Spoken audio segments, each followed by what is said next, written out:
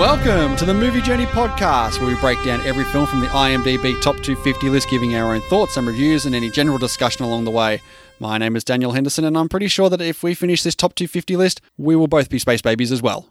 And I'm Dean Jeffrey, and I feel like the more that I podcast with you, the more my mind is going. I can feel it. There is no question.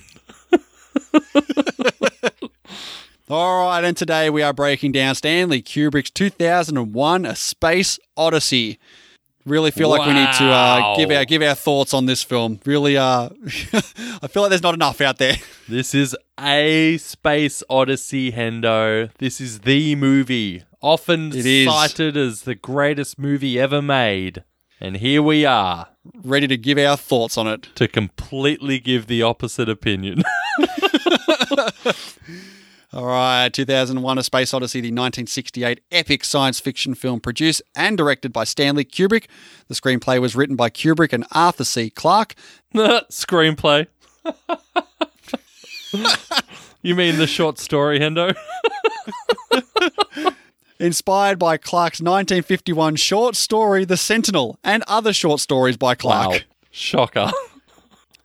The film, which follows a voyage to Jupiter with the sentient computer HAL after the discovery of an alien monolith affecting human evolution, deals with themes of existentialism, human evolution, technology, artificial intelligence, and the possibility of extraterrestrial life. Okay. Starring Keir Dullea and Gary Lockwood. Did they go on to have big movie careers after these performances? I don't think so. You know, I actually looked up Hal because I thought the voice was really good for Hal. And that guy did nothing. He did the sequel. That's about it. Yeah. What's that? Is that 2010, the year we made Contact, I think it's called? Yeah, something like that. Yeah, I think it's got John Lithgow in it. Ugh. And I think there's some, well-known people in it. I mean, I'm sure if you say, hey, we're making the sequel to 2001: A Space Odyssey, you're going to get some people be like, oh, yeah, this will be the next big thing. Let me do it. Roy 1984, Scheider. yeah. Roy Scheider from Jaws. Helen Mirren is in it. Hey, Bob Balaban from Seinfeld. Ah, there you go. Yes. So, yeah, I guess those are the big four there. No, but we're not talking about 2010. We're talking about 2001. So, cinematography by Jeffrey Unsworth, who had 2 Academy Award nominations for Beckett and Murder on the Orient Express, and he also won 2 Academy Awards for Tess and Cabaret. Okay.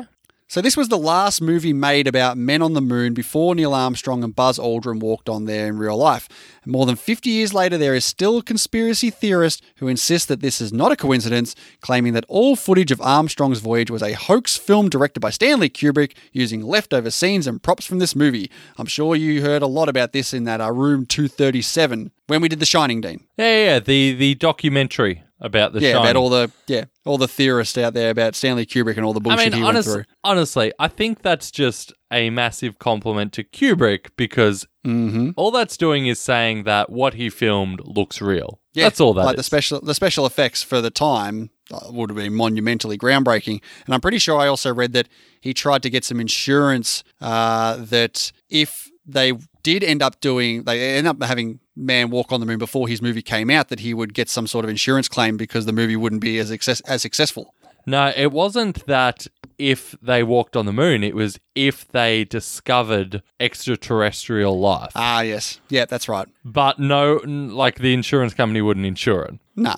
So the initial idea for the device that would eventually be known as the monolith involved a transparent screen which would show the people who would walk up to the monolith how to use objects as tools and weapons. And Arthur C. Clarke dismissed it as too naive. Also, the HAL 9000 computer started out as a mobile robot, but Clarke feared that this view of artificial intelligence would become hopelessly outdated in the coming decades, and so they replaced it with the Red Eye. Well done. Can you imagine a stupid robot?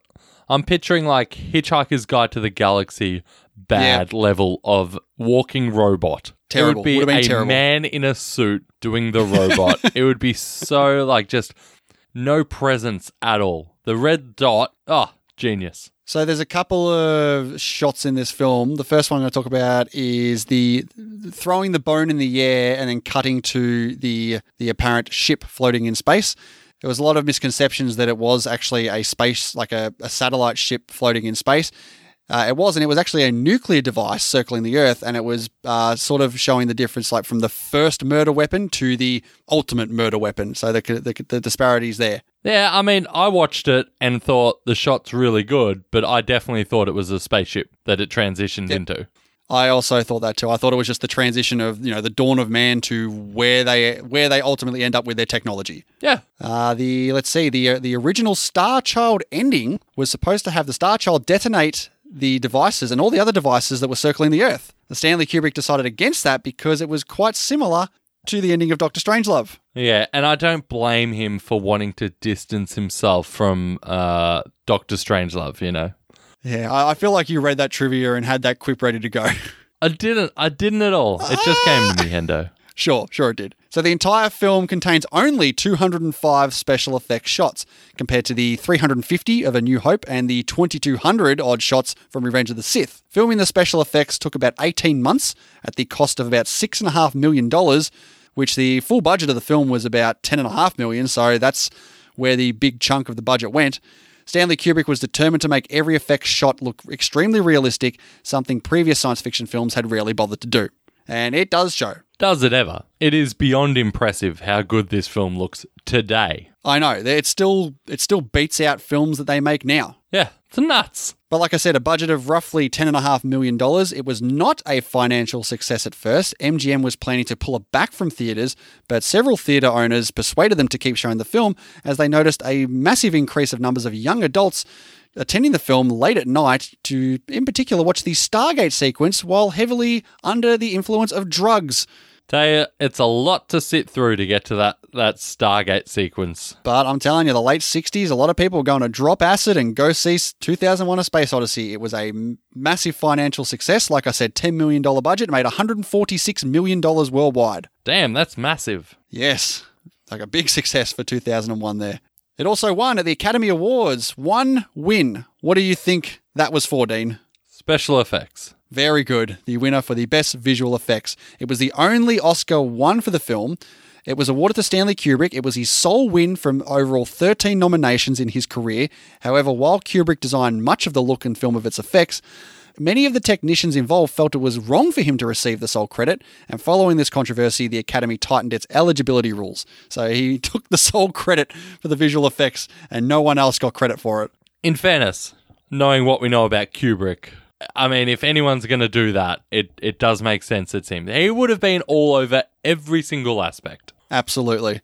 I did say it won Best Visual Effects. It was nominated for 3 other awards. It was nominated for Best Director for Stanley Kubrick, which he lost to Carol Reed for Oliver. Yes. It lost Best Adapted Screenplay to The Producers. Okay. And it lost Best Art Direction in the Set Decoration category to Oliver. I mean, I think it should have won for set decoration. Yeah, I mean, the sets that they pull in here for the space shuttles and all that. Yeah. They're pretty good. They're really good. Yeah, they're really, really good. All right, but let's take a look at the history of 2001 A Space Odyssey in the IMDb Top 250 list. This debuted onto the very first list, the 26th of April, 1996, at its highest rank at number 25. The lowest it dipped down was in 2014, early 2014, at number 110. So from the start of 1996 to 2014, it had a little steady decline to 110. It's on the uprise now. It's currently sitting at number 89 with an 8.3 over 615,000 votes. Very good. But, so we've done some Stanley Kubrick films before, Dean. It's time to do arguably what some people consider to be his masterpiece, Dean. 2001 A Space Odyssey. Yes. Let's do it. Let's. So, I thought there was something wrong with my screen for the first 3 minutes. Me too. I thought I'd downloaded a dodgy... I thought my paid subscription was not working as it should be at this point. But considering the film that we were watching, I let it go. And I waited until whatever song or piece of music that was playing was finished. I was like, something has to change. And then the MGM logo comes on and I was like, hey, there we go. 3 minutes though of a black screen is not okay. I contemplated whether to move forward on this or wait it out. What a perfect tone setter for this film. Really pissed me off immediately. So what am I doing here? Like, for fuck's sake. Like, I actually remember a lot about this film. I saw it once, I would say 10 years ago. I remember a lot about it. I did not remember 3 minutes of black screen. And I reckon the reason I don't remember is because I would have just clicked through it. Yeah. Can I tell you my one and only experience with this film? Go for it. Okay. So I watched this when I was powering through the IMDb Top 250 list with our bet that we did years ago. Yes, 2016, was it? You're looking at my previous Letterboxd entries. Oh, yeah. Yeah. Watched it, and I gave it a good old half-star banger. Yes, I was like, half what star. What the fuck did I just watch? For comparison, right? Do you know what I gave this on my first viewing? Oh, I mean, have you logged that? I would have no idea. Yeah, I logged my first viewing. I gave it 4 stars. Wow. So at that time, that was just a review, a rating straight after I watched the film. Then I waited a couple of days, looked up some reviews, some analysis, did a bit of searching on it. And I think I watched the Hal portion of the movie again. And I'm pretty sure I put it up to 2 stars. Like I was quite quick on my half star and thought there was some things about it that were intriguing and pretty solid. Put it up to 2 stars. So that's where I'm at with this film. Coming into this, I don't think that's with fair. low expectations. It's low expectations. I don't think you can say a few days later, "Hey, I'm going to watch the best sequence of this film," and then not all the bad stuff, and raise your star rating. I mean, I don't think it was worthy of a half. Like, I don't think it was half star worthy. Like that Hal. We'll get to the Hal sequence, but the Hal sequence alone just does not make this half star. Hey, it's your rating. I know, and I just defended it. No, you didn't defend your half star rating. You did the I defended opposite why I of changed. defending I it. defended why I changed my rating. Well, I'm hearing is the sheep hendo came out to play. Oh yeah, joining the sheep army of 5-star bangers with my 2. I gave this 4 stars, Hendo. Can you imagine? And you're talking about sheep. Can you imagine how good of a mood I must have been in when I saw this film? I mean, didn't you say you fast forwarded the first 3 minutes of it? No wonder if you're just cutting out all the music parts, you're going to give it a 4-star. Yeah, all the music parts. Yeah, just straight music and no dialogue. Yeah. Apparently there's 88 minutes of no dialogue in this film. That is true. I saw that trivia as well. That's a lot. It is. But let's get to the dawn of man here. We get a lot of monkeys starting off here. Yeah, hold on. So before that, we do get some planet shots with the iconic dun, dun, dun, dun, dun, dun, dun, dun, dun, dun, dun. I mean, great music. Problem is, it is. I've heard it so much in other medium. This wasn't supposed to be the music that was in this movie? No, go on. So they had a composer come in and make a full-on soundtrack, like an original soundtrack to this movie that Kubrick just scrapped. Said, "No, I don't want to use it. I'm going to use classical music." So I'm pretty sure the guy who composed the score or the soundtrack, whatever it ended up being, actually did use it for another film that I heard the name of it. I don't know what that movie is. I can't remember it off the top of my head now. But you go look up that trivia and you see that movie. If you go watch that movie, you're going to hear the original 2001 A Space Odyssey soundtrack that was going to get used. That would be interesting. I'm sure a lot of people have done that. Do you want to get to the dawn of man now? Yeah, so we get all these landscape shots. Now, apparently, these are just photographs that are being shown here. It's not actually... I didn't notice that. Yeah, me neither. Looked pretty good. Yeah, was good. But yeah, we have a whole bunch of monkeys, apes, hanging around just doing their thing. They look really, really good. They do, I must say. This is quite a good costume they have here. With the exception of like one shot where it's a close-up and like the monkey's looking around, the eyeballs are clearly like under a mask. Yeah, but you compare it to like Planet of the Apes, which you think if they were ever going to get, the ape costumes right, it being a film called Planet of the Apes, these are heaps better. I mean, you've got monkeys who are actually acting like humans in Planet of the Apes, actually talking. I think the costumes in Planet of the Apes are pretty great. I mean, they don't look real, though. These look like real apes. I mean, are they... Yeah, because I think there's a bit of a difference between actually walking, talking apes who have taken over this planet than monkeys and apes who are acting like apes in this movie. I don't see a difference. Okay. So we get a long sequence of these apes screaming at each other across this, what looks like a little creek or river. Yep. Puddle, if you will. We get a leopard attacking one as well. Pretty sure it's a cheetah, isn't it? I mean, it's a spotty. Did you just say what's creature. the difference? Wow. Have What you is no the difference? respect for our feline counterparts? Tell me the difference then. Cheetahs are thinner and run faster. Actually, cheetahs are the closest thing to a house cat, a domesticated cat, Hendo. The leopard and the cheetah would have done the exact same thing in this shot. Yeah, but the cheetah has more personality. Righto.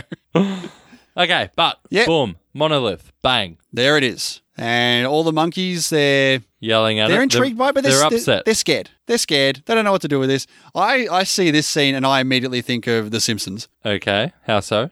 where Monkey Homer goes up to it and uses it as something to lean on and sleep. Ah, okay. Yeah. Yeah, I did think of The Simpsons a lot during this, but it was because of the music, space. When he Deep goes in space Homer. as well. Yeah, and he's eating the yeah.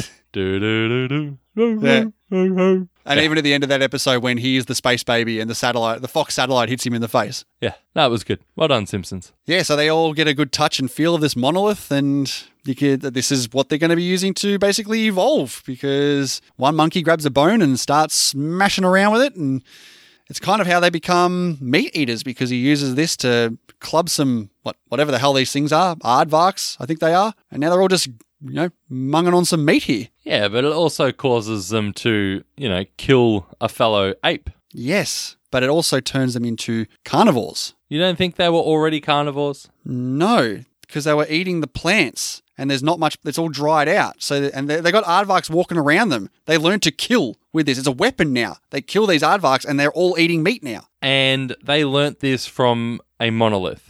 Is that not how it happens? I mean, is there some transference of knowledge that we don't see, or is it just, hey, this thing's really hard, maybe we should find something really hard and hit something else with it?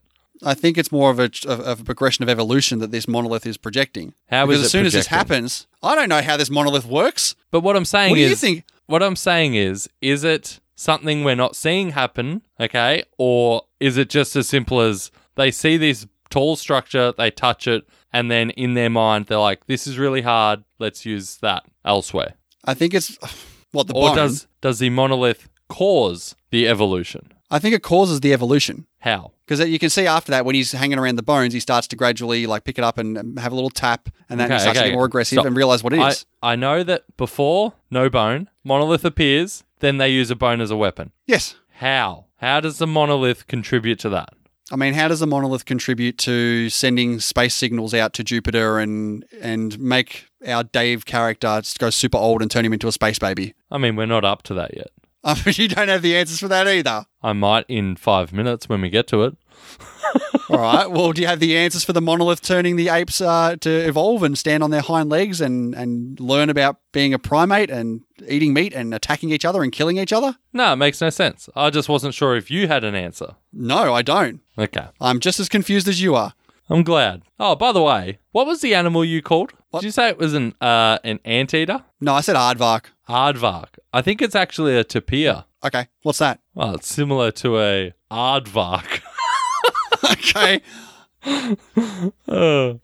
Okay. I gotta say, when this monkey... Can I hang on? Can I just say this? I don't think this is going to be the most intellectual conversation we're going to have with this film. Oh, really? When You we're think? talking about this already, we're like, I don't know. I mean, this has every chance of being one of the shortest breakdowns we've ever done. I'll throw it out there. What is this? 2.5 hours? This could be my shortest notes I've ever done. Yeah, I would not be surprised, because you cannot write, hey, that's a nice shot, over and over again. Hey, Yeah, nice music. exactly. Yeah, it's tough. Anyway, I thought by the time this ape was bashing the skull again and again, it was actually getting funny. I was laughing at the film at this point. Yeah, unintentionally, I think. I don't think they wanted you to do that. No, I don't think this is not they a did. comedy. Anyway, but yeah, so we've said that they're back at the water, but one tribe now has this knowledge of Bones hurt. So they kill it, and then they throw it up, turns into the nuke apparently, and we're 20 minutes in. Yep, and we get a extended scene of space shuttles and spaceships landing on spaceships. Yep. I mean, we've already mentioned the way this movie looks, and that special effects are fantastic. And even when you're actually in the space shuttles and that, there's some pretty innovative and ingenious shots there. Like, when the stewardess walks in like to the round area and she walks upside down on the, like an Inception type of like shot. Oh, it's Inception for sure. It's fantastic. Yeah. Like, and they do it several times. Yeah, it looks in this really, movie, really good. But every time they do it, it's shot differently. Yeah, no one's saying this film doesn't look good. Who would say this film doesn't look good? I mean, no one. We've always got Shane's review coming up. I don't know how that one's going to go. Yeah. Did you like this woman's grip shoes though? Grip shoes? Oh, you didn't pick up on that? No, what is that? She has, she's wearing things on her feet that are labelled grip shoes. Okay. Which is why she's not floating, but the pen is in this shuttle. Ah. Do you know how they pulled that effect off with the pen? Yeah, there was a piece of glass stuck to it or something. Yeah, with the newly invented double-sided tape at the time. Wow. Revolutionary, Hendo. All right, so Dr. Floyd is here now. He heads up to the space station, heading off to the moon. Yes. And all the girls have these fluorescent pink outfits on. That is true. There's a little video chat with his daughter. Before that, we get this voice activation screen for absolutely no reason. It's like an extended thing that means nothing. This is late 60s. Everything you're seeing here is just, look at the stuff that they're doing with the space technology and trips to the moon and that.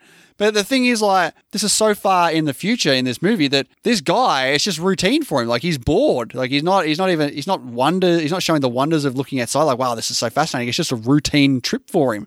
So it's interesting to look at it like that. But I love how he takes the video call with his daughter, and a video call's like $1.20.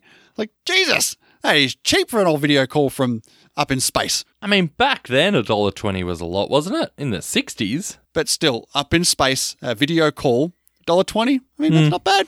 You know who plays the daughter? Kubrick's daughter. Yeah, Vivian Kubrick. There you go. Yeah, I do like how just nonchalant they all are that he's in space. Yeah, it's just a regular thing. I can't make it tomorrow, I'm working. It's like, wouldn't they have known that when he left? It's not like he's up there for a day and back. Yeah, she said she wants a bush baby for her birthday. What the hell is a bush baby? I think it's like a fluffy animal. Where do you get that from? Would you like me to actually figure this out? Would you like me to figure this out? What, are you going to Google bush baby? Well, I hope I don't get flagged for it. I mean, if anything, you'll probably get real live birth videos, won't you? Wow. So a bush baby is a small nocturnal mammal, about the size of a small rabbit. Oh, she wants a pet. I guess. It doesn't even look like a toy. Well, we were way off then. Introduction to bush babies as pets. There you go. Well, there you go. Anyway, so next scene, we get Haywood talking to this guy, and there are some girls there who don't really say much. And they're talking about this mystery of this station that they haven't been able to contact. And there's all this stuff about people being denied the ability to make an emergency landing there. Yeah. And this guy, I think he's a doctor, this doctor guy, is just like, can I be direct? I hear there could be an epidemic. Can you shed any light on that? And Haywood's just like, nah, not having a bar of it. Yeah, so they're trying to cover up the fact that there's this discovery of this weird monolith thing by saying, there's some sort of pandemic going on over there, so no one can go up there, so you got to stay away. Yeah. Okay, cool. All right, so they're on the way to the moon. Here we go. So I mentioned before about the stewardess going upside down in the room. This shot here is pretty cool when he's actually running around the circle and the camera is basically following him from left to right while staying in the same position. Yeah. That's a very good shot. Really memorable shot. Yeah. So how much more can we just repeat what we're saying here? It's like, yeah, there's a lot of innovative shots and ideas that this film has, like eating the food packs, through the straws and all that stuff. Like, this is so fascinating for 1968. It's like, for 2021, not really anymore. I mean, yeah.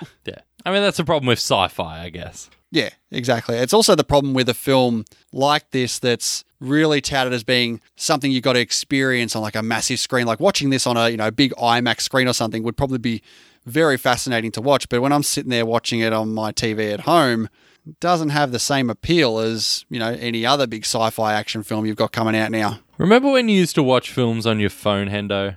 Yeah, I still do sometimes. What? Did you watch this on your phone? No, I didn't watch this on my phone. What was the last film you watched on your phone? Oh, I can't remember. It's been a long time. Okay, sorry, I just thought you said that you still do sometimes. Never mind. Yeah, but I must have I can't remember the misheard. specific one. Can't remember the last specific movie I watched on my phone, sorry. Okay. All right, but we're at the moon and we see the base and do we see the monolith now? It takes forever. It takes forever for this moon landing. Yeah. Here's another big chunk. We're 40 minutes into this film now. I'm like, are you serious? Yeah, I kept checking this timer. I was like, oh, come on. Because this movie's so long. It's not a short film. Yeah, if you cut out all the space landing, the space bits, all that, what is it? An hour and 20? Just to be clear, in the movie 2001: A Space Odyssey, you want to cut out the space? Yep, cut it all out. Let's just have the Odyssey. Very nice. I don't need to have 20 minutes of them landing on the moon. Speaking of Homer's Odyssey. Yes, I got that. Thank you. No, okay, I wasn't sure. You looked I dumber definitely than usual. Okay. Ooh, that's harsh. All right, so now we get this sort of incomplete rectangle shape of men. Oh, actually, there are women there. Yes. And Haywood gets up and talks, and I was listening carefully because there was not a lot of dialogue, so I was hanging on every word. And he's basically saying, listen, I just want to say thanks so much for, going ahead with this cover-up. The epidemic was a cover story, and we're all here to get new information and blah, blah, blah, blah, blah. And then it's the next scene. I was like, what information? They're being so, cagey about this thing. Yep, so they find this monolith. They land on there. They find this. They've dug it all up. Obviously, they show up. Apparently, it's been hidden there for 4 million years.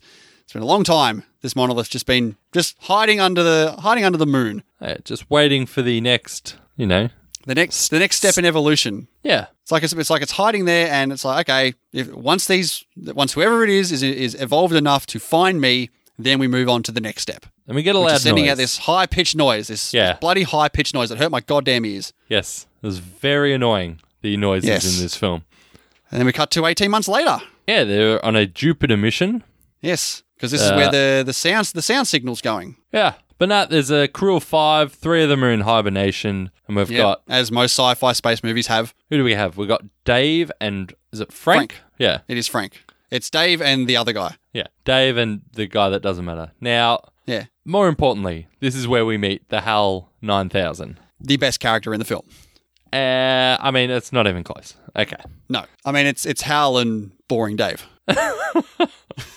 Yeah. But, HAL, so it's artificial intelligence that acts like it has personality, emotions, all that stuff. And the arguments there, maybe they just programmed to have the emotions so that humans can relate to it more. And it can be more effective in communication. Yeah. But the voice is so good. Happy birthday, Frank. It sounds so ominous and threatening every single time. You feel like he's just going to do something. Yeah, it's great. And even so you've got Dave here doing a few, artistic sketches here. Mm. And Hal's just like, I wanna see it. Do you mind if I ask you a personal question? I was like, you have got this computer who's curious. It's interesting. But he's asking about all these rumors about the moon stuff. And Dave is not comfortable with the way Hal is speaking here. Yeah, it's getting a bit too much now. This computer is starting to get a bit too over the top, a bit too smart for himself here. Yeah, and he challenges him back are you asking this for a psych evaluation? And then this is where Hal's just like, wait a minute. Mm-hmm. I've detected an error. And this is where he's like, listen, there's an error. You've got to go outside. Now, do you think that Hal, because obviously they don't find an error. They start talking about maybe we should, is this an actual error from Hal? Do you think we need to deactivate him? And then he goes and starts, murdering them basically. Do you think he planned the murders and all that from now? Or do you think that this is actually a genuine mistake from Hal, and he is now course correcting after he's realised a mistake by going on a murder spree? No, I do not think this is a mistake from Hal at all. Do you? I'm not sure, because I feel like he really only starts the vicious murder spree after he hears that they're going to, try to take him down if they have to. It's like you talk about the apes and that at the start, where it's a kill or be killed mentality, he's evolving and he needs to kill the people who are attacking him. And it seems like this could actually be an error from this computer. Tries to backtrack it by saying, "Oh, it couldn't be me. Like it has to be a human error because I don't make any errors." And then once he hears from them that if he's done one error, he could do more, and they might have to shut him down. He's in self-preservation mode now. He needs to defend himself. He's essentially the ape with the bone, attacking the inferior people to him. Okay, I mean, in the trivia that I read up on this, they do embellish that it's maybe it's deleted scene or another version of the script where it's clear that Hal has deliberately done this to cut communication ties because of the mystery around this mission, and they don't want the other sort of people involved in it. He's putting up this error that to cut the ties of communication, because doesn't he say that there's an error when there's actually no error? Yeah, I believe so. Okay. I don't understand the purpose of saying there's an error when there's not an error, if he means it. Was his whole plan to kill these people from the get-go? I don't know. That's why I feel like it is actually an error from Hal that he did this. And then once they realize that it actually was an error from Hal, and he denies it because he wants to, he needs to say, well, I didn't do this. It has to be you guys because I'm perfect. He goes into self-preservation mode when they threaten to kill him without actually telling him. Okay. I don't have a good enough argument to say otherwise, but I don't believe that is the case. Okay. All right. That's fine. Considering this is the best part of the movie, let's keep going with this murder spree. Yes. So, we get Dave controlling this pod now. This is so slow. The movement of the pod is just snail pace, as is this film. It just floats around for ages. Yeah. I mean, that's half this movie, isn't it? Yeah. So he gets the part, he takes it in, they look at it, they say, it's fine, what should we do? Well, I think we should put it back in and wait for it to fail. Yep. Okay. Yep. All right. But everyone's super sus now. Hal's obviously denying it. And so, yeah, Dave and Frank are like, yeah, okay, that's fine, Hal. Hey, Dave, Frank, why don't we go talk in this super secret pod? It's like, oh, okay then. Opens it up, shuts it off. They figure out that Hal can't hear them. And so they start talking, but they keep turning around and looking at him. Yeah. They're clearly talking about him. Yeah. Stop looking at him. And this is my... Excellent! There's not really many, is there? Excellent! I mean, there's one other bit, but honestly, no, it's this. This is the moment when you actually realize that, Hal is reading their lips. He knows that they're planning on deactivating him. But it's not just that. It's also the biggest moment, despite Hal having no dialogue, of Hal having, personality here.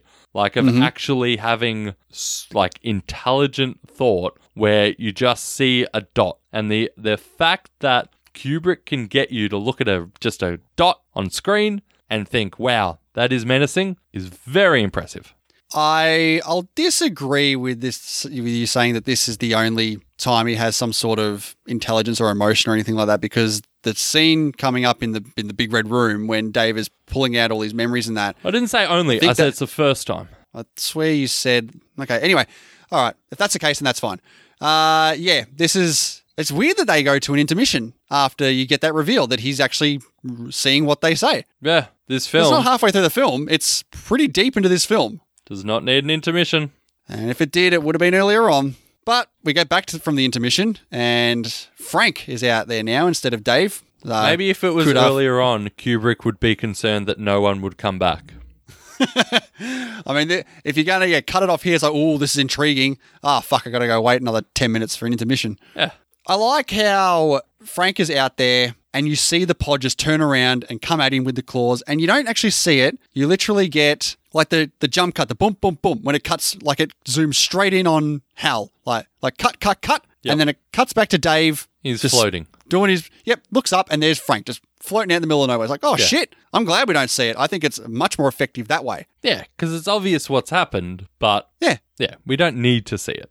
So what does Dave do? He gets in the pod and he goes out, tries to save Frank, which is, pointless. His air's cut, he's dead. And poor Dave didn't grab his helmet, which was kind of a dumb move. I mean, yeah, it is, but you don't expect that Hal's going to actually be murderous if you're Dave. I don't know. I guess you're right. It's easier for us to see because we know exactly what's going on here. Yeah. Yeah. Fair enough. But we do see Hal killing the 3 other people here. Yep. So pretty quickly, he's killed 4 out of 5. Yep. He's on a spree right now. I love how when Dave gets back, when he just open the pod bay door, Hal, and just no answer. Several times, like, oh, shit. Here we go. I'm sorry, Dave. I'm afraid I can't do that. That's menacing there. It's like, oh, God. It is. It is. But he has the right idea to go into the emergency hatch. Even though he's got no helmet, he's got to figure out a way to get back in. Yeah, that was good. How fast he moves through it. Yep. So I did see that the way they got that shot where he's coming at the camera as he gets blown into the emergency hatch was he actually was jumping down on a bungee cord towards the camera, and they weren't too sure how much slack it would have. He was worried he was going to smack straight into the ground. But no, it worked well. See, this here was my other possible excellent. I feel like this part here, where Hal basically becomes the most human character in this film. And he's begging and pleading to not have all of his memories taken out. And goes through the bloody 5 stages here. Where I'm sorry, Dave. Please don't. I'm better now. I won't do it again. Yeah. I feel like I'm going away. My mind is fading. Going. I can feel it. Yeah. I'm like, oh my God. I'm actually feeling a bit of sympathy for this bloody murderous robot. Yeah. My favorite bit about this scene was the image of... So you got the red dot, which we've seen a million times, but you're actually seeing its reflection, Dave, inside the red dot, and then you cut to him in this red room, and it really is like he's inside of Hal. I thought the camera work was really, really good. No, nice. Yeah, so after Hal gets he doesn't get destroyed, his memories just get taken away because they still need the system to run the bloody spaceship and that. Yeah. You get the pre-recorded message from Hayward basically explaining the hidden mission that they were heading off to Jupiter because of this monolith that was pointing right at Jupiter 18 months ago with this sound, and they were heading off to see what's going on. And now the monolith just shows up here in this weird, floating around in space right near it. Yes, that is weird. Yeah, so we're up to Jupiter and beyond the infinite. Ah, the skip ahead bits. Oh, man. Did you watch this, honestly? Yeah, I watched it all. I did not. I skipped there was no tomorrow. I'm doing this for the breakdown. I'm going to watch the whole thing. I'm not watching fluorescent lights. There's quick little one frame shots of Dave freaking out in between some of these laser shots, which actually works pretty well. Yeah, I did see some of them, and then I was like, yeah, I'm still not watching this.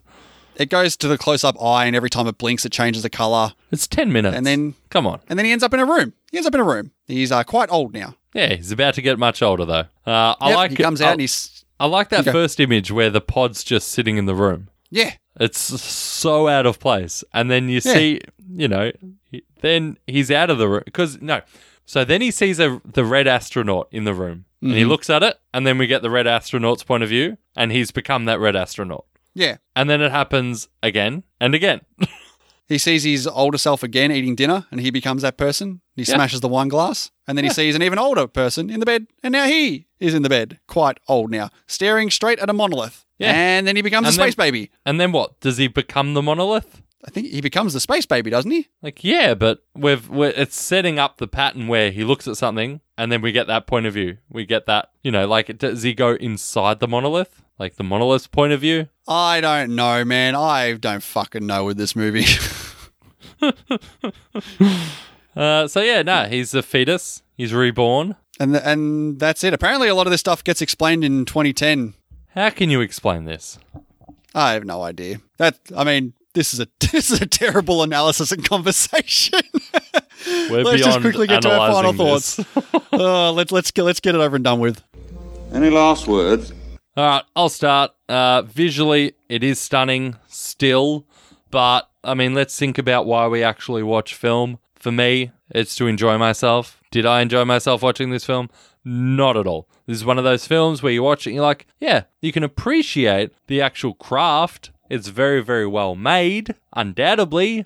The music's really iconic. The shots are iconic, but it's so goddamn long. It's so goddamn boring. Thank God for Hal. Hal is this film's saving grace of some form of plot that you can actually watch and enjoy. I'm dropping it from my 4 stars. What? And I'm going 2.5 stars, which even that might be too generous. But yeah, 2.5 stars. I disagree with you that is generous because I'm also giving this a slight bump up to 2.5 as well. I can appreciate what this film has done for movies in general, and in particular sci-fi films. I mean, we would have none of the classic sci-fi films without this film. It looks very good. It still holds up to this day. It is a visually stunning film. The hell sequence is very, very good. Like I could watch that section in a vacuum, and it's quite good. But the fact that it's so long, it is so boring. It's so hard to have a coherent thought with the majority of this film. I'm not going to watch this again. This is the only reason I'm watching this film is to do this breakdown. I'm not going to go back and watch this again. It's such a slog to get through so much of this, but I do appreciate where it came from. It's 2.5. Fair enough. I was the best because the crowd loved me. All right, Dean, where's this going to sit on your rankings? All right, I'm going to put this way, way down the bottom of this. I'm going to go... I mean, let's look at the very bottom. It's better than The Passion of Joan of Arc. It's better than The Seventh Seal. It's better than Ben-Hur. Is it better than Rashomon? No, it's not. It's going to be my new number 93 out of 96. All right, this is the second 2.5-star film I've given, so it's either going to be above or below Rafifi, and I think this is better than Rafifi. So 2001: A Space Odyssey is going to be my new 91 out of 96. Wow. Yeah, and I knew it was going to be this low. I could just tell. I mean, it's just not my thing, honestly, and not yours either. Definitely not. Send all the hate mail to Dean because he started it. Hey, at least one point in my life, I enjoyed this film, whereas your Sure, initial all right. reaction was half a star. Okay. All right, our deep and in-depth thoughts on classic films is brought to you by our awesome patrons who love to hear what we have to say about all these films, and I really hope we don't lose any patrons because of this.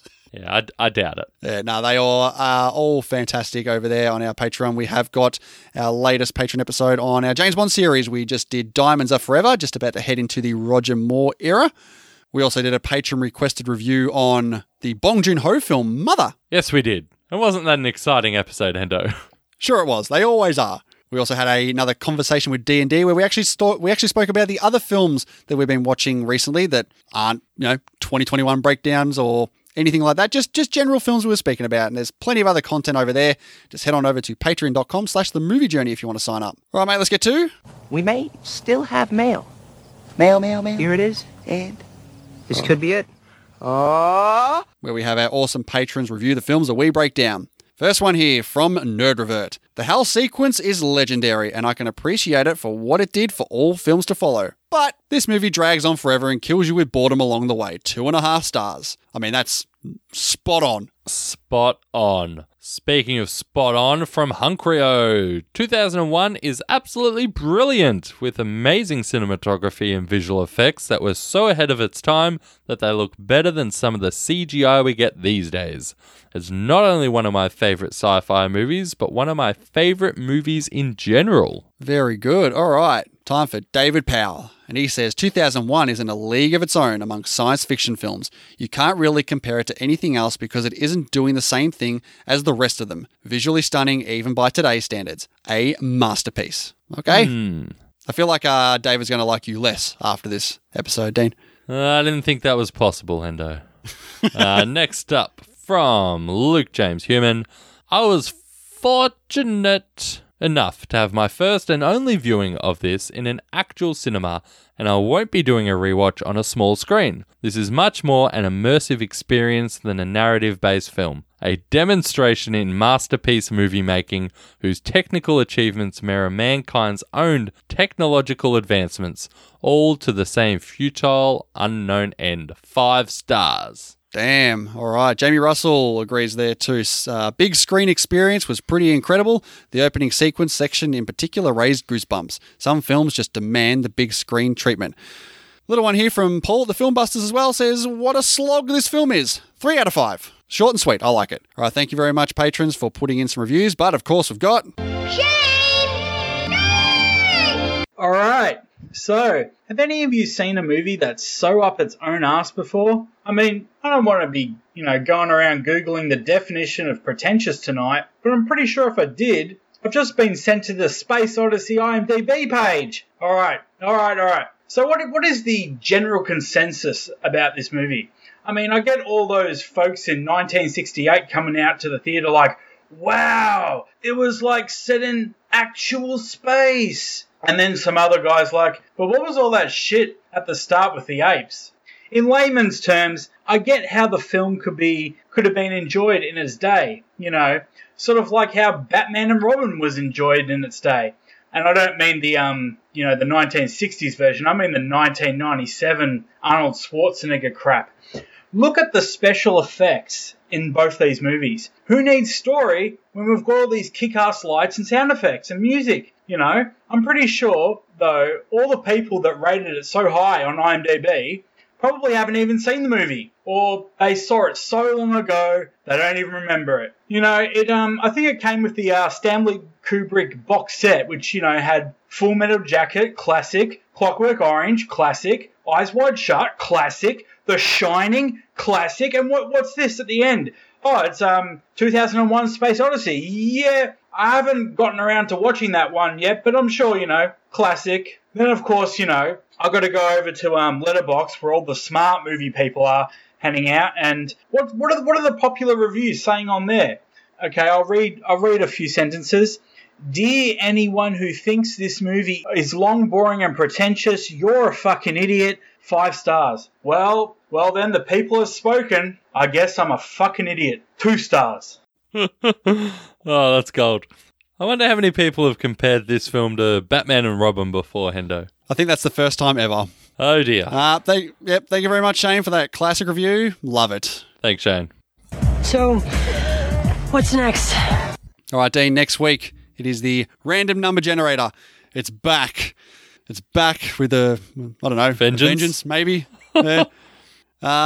What's it going with, Dean, this time around? It's going Gold Rush, Hendo. Charlie Chaplin. We're going back to the 30s, hey, for this one. Yeah. I wonder what has more dialogue, 2001: A Space Odyssey or Gold Rush? Jeez, I don't think we haven't done a Chaplin film since City Lights. I think that was like our 16th episode or something like that. Really? Is this Yeah. only our second Chaplin film? Pretty sure, because I know we've done 2 Buster Keaton films in between. Okay. All right. Yeah, well, we'll see how it goes next time. So thank you very much, everyone, for checking out this episode. And we'll see you next time for The Gold Rush. Bye.